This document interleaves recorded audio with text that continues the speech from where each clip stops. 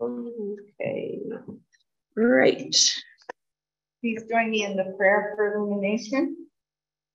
O God, for whom there are no barriers, no stones too big to remove, roll away our resistance to you.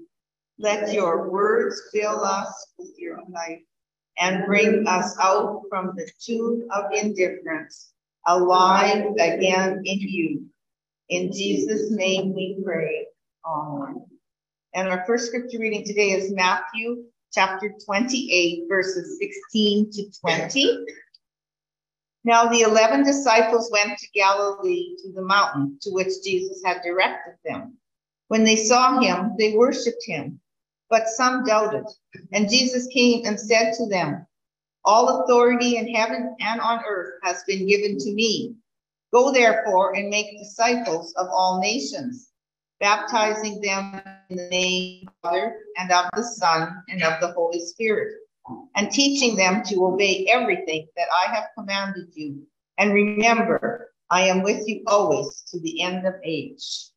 And our second reading is taken from Acts chapter 1, verses 6 to 11. So when they had come together, they asked him, Lord, is this the time when you will restore the kingdom to Israel? He replied, it is not for you to know the times or the periods that the Father has set by his own authority. But you will receive power when the Holy Spirit has come upon you, and you will be my witnesses in Jerusalem, in all of Judea and Samaria, and to the ends of the earth. When he had said this, as they were watching, he was lifted up, and a cloud took him out of their sight. While he was going, and they were gazing up towards heaven, suddenly two men in white robes stood by them. They said, Men of Galilee, why do you stand looking up towards heaven? This Jesus, who has been taken up from you into heaven, will come in the same way as you saw him go into heaven. The word of the Lord. Thanks be to God.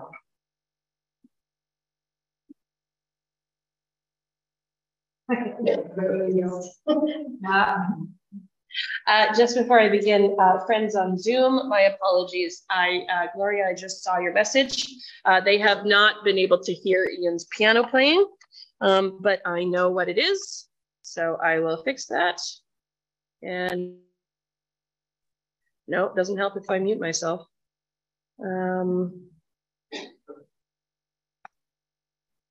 That should do it.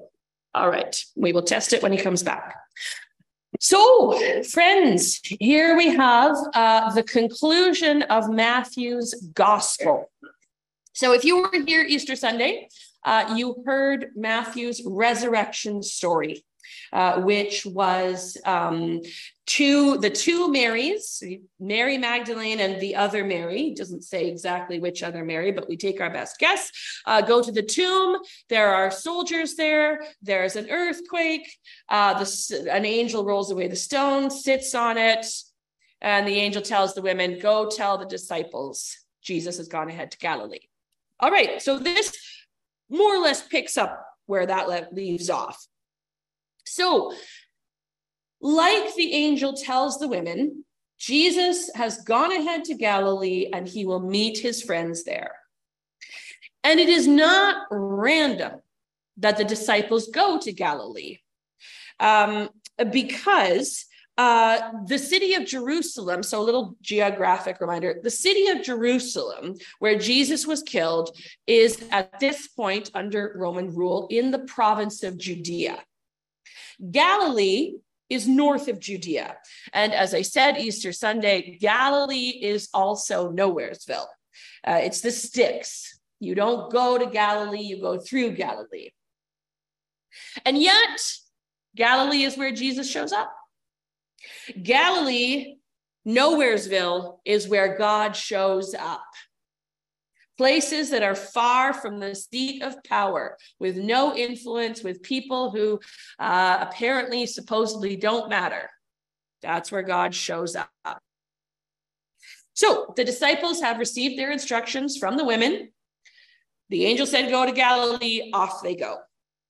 And they go to the mountain to which Jesus had directed them. Well, there's no mention of a mountain in the actual Easter story, right? When the angel says to the two Marys, go tell the disciples to go to Galilee, he does not include any mention of a mountain. When the two Marys then meet the risen Jesus, and he says, tell my brothers I will meet them in Galilee, no mention of a mountain. So why does this random mountain pop up? Because anytime Matthew mentions mountains, he's not talking about geography. He's talking about theology. Matthew is the gospel writer who continually bashes his reader over the head with the message that Jesus is the Jewish Messiah. He's the Jewishest of Jews. So every chapter in Matthew, you'll get him saying, and this was to fulfill the scripture, and this was to fulfill the saying by the prophets. This all fulfills Jewish scripture. And in Jewish scripture, the mountain is often where God shows up. It's where you go to meet God. So Moses went up a mountain to meet God, to receive the commandments.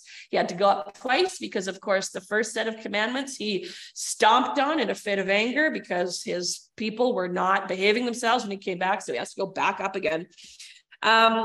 Jesus preaches the Beatitudes in Matthew from a mountain. That's why we call it the Sermon on the Mount. Jesus also throughout the Gospels goes up a mountain to pray. The story of the Transfiguration, when Jesus takes three of his buddies, can't remember, up the mountain, and they meet Elijah and Moses, and Peter gets all flustered and says, we should build some houses. That happens at the top of a mountain. You want to find God, you go up the mountain, which is bad news for Saskatchewan. I don't know. Maybe hills count too.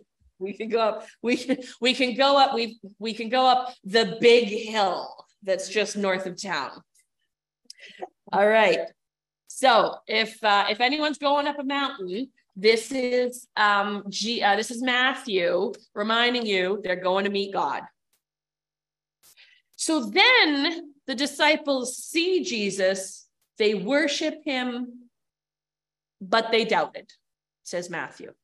Now, different translations will say they all doubted. Some of them doubted. They had doubts, but it's very clear that one way or another, Matthew is saying these people who are seeing Jesus, I don't know what kind of further proof you can get.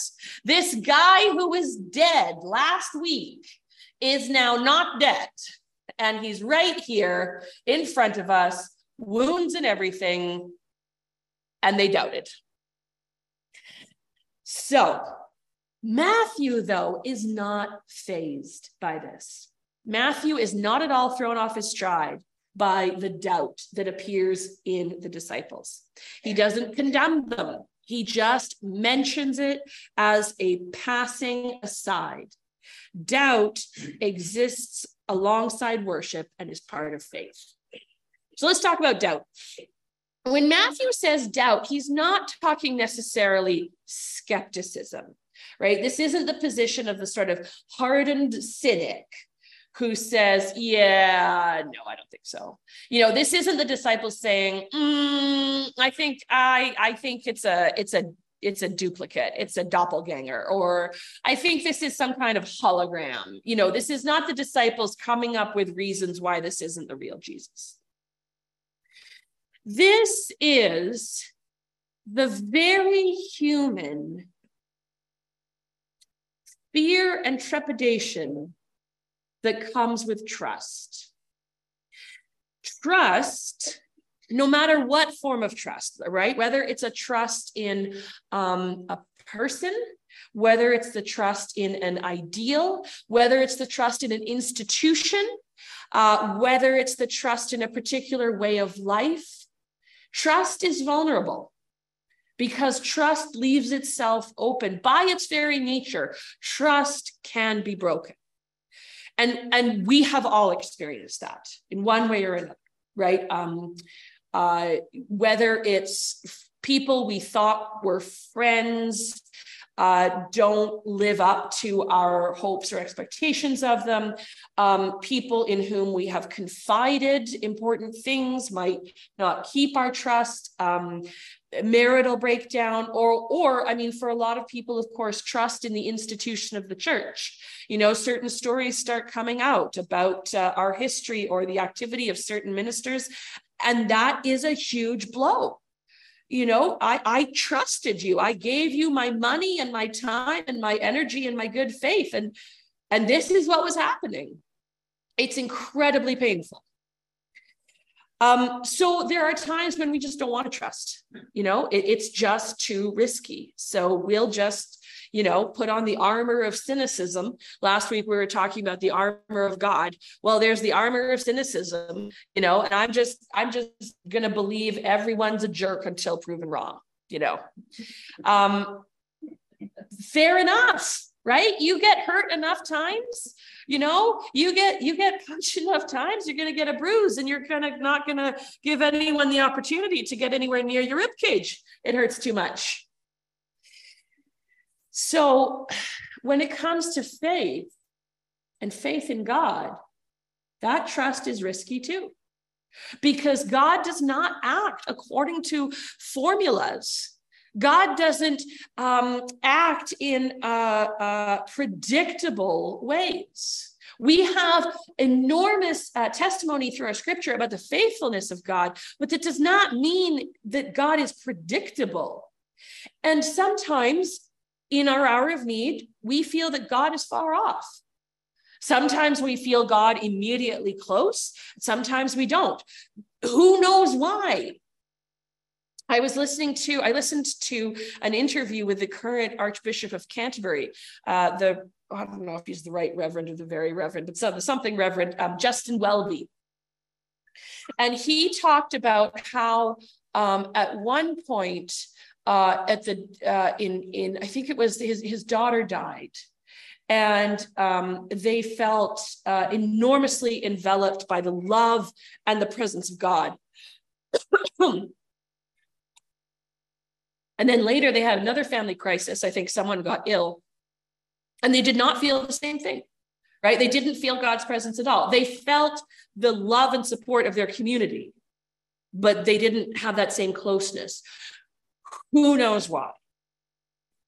So sometimes I think it's actually trusting in not only God, but in the goodness of God that is the most risky.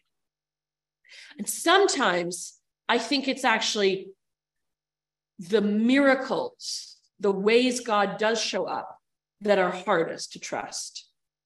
So when the cancer is cured inexplicably against all odds, when a snowbank appears exactly in the right spot when our car goes into the ditch, when a pacemaker is fixed the day before the wearer has a fall, those moments are almost spooky in how they brush us up against the work and the presence of God in our lives. And while we might find ourselves profoundly and humbly grateful, we almost also might find ourselves discombobulated. Sort of that moment of, wait, what happened? That does it mean that God, oh my gosh, was that God? Oh my gosh, was God present and active in my life, my small, ordinary life? Was that God just showing up? It's almost more risky to say, I think it was. It's sort of somehow safer to say, coincidence. Here are the disciples encountering the risen Jesus, moved of their own accord to kneel and worship, right? He doesn't say, bow down before me. They just kind of automatically do it. You know, they're down on their knees and they doubt. He's right there in front of them, living, breathing, speaking, and they doubt. This is who we are, friends. This is what it is to be a disciple. We are the people to whom Jesus entrusts his work, those who worship and doubt. And then Jesus said to them, all authority in heaven and on earth has been given to me. Go, therefore, and make disciples of all nations, baptizing them in the name of the Father and of the Son and of the Holy Spirit, and teaching them to obey everything that I have commanded you. This risen Jesus performs no miracles, no things, no signs. This reason Jesus does not attract crowds of thousands and feed them with a few loaves and a fish. This risen Jesus turns to his friends, his brothers, the ones who worship and doubt, the ones who ran away and denied him. He turns to these imperfect, fallible followers and says, your turn. You've got this. I put my ministry in your hands. He trusts them to go forth and teach. Whatever limited and flawed understanding these men have of his gospel, it's good enough. They are sent forth to share the good news, and furthermore, to share it with all nations. This is not a prescription to go, make the world Christian. This is a teaching that is to be shared with anyone who wants it. This is not only for Jews, the people of Israel. This is a message for any and all who need the goodness of God. In the same thing in the story of the book of Acts, they are to be his witnesses, not just in Jerusalem, not just in Judea to other Jews, but in Samaria too, which is further north. That's where our Good Samaritan comes from. It's where the woman by the well comes from. It's populated by people who the Jews are convinced are utter heretics. They get it all wrong. And yet they're going to go preach to the Samaritans. This is not a message to be hoarded, to be kept secret. This is not a message just trusted to a select elite. This is for everyone, no matter how much or little worthy we think they are. And remember, he says, I am with you always to the end of the age. These are the last words of Matthew's gospel, the last words from Matthew's Jesus. We are never alone. We do not undertake teaching and baptizing and discipling on our own. The risen Christ, the crucified risen Christ who went to the cross for us and rose again in the darkness and the mystery of the tomb, that scarred living Christ is with us still. It is this Christ who invites us to the table. It is this Christ who accompanies us through sorrow and joy. The stories of Jesus are not confined to a far-off land 2,000 years ago. They inhabit our lives today through the active and living presence of the risen Christ.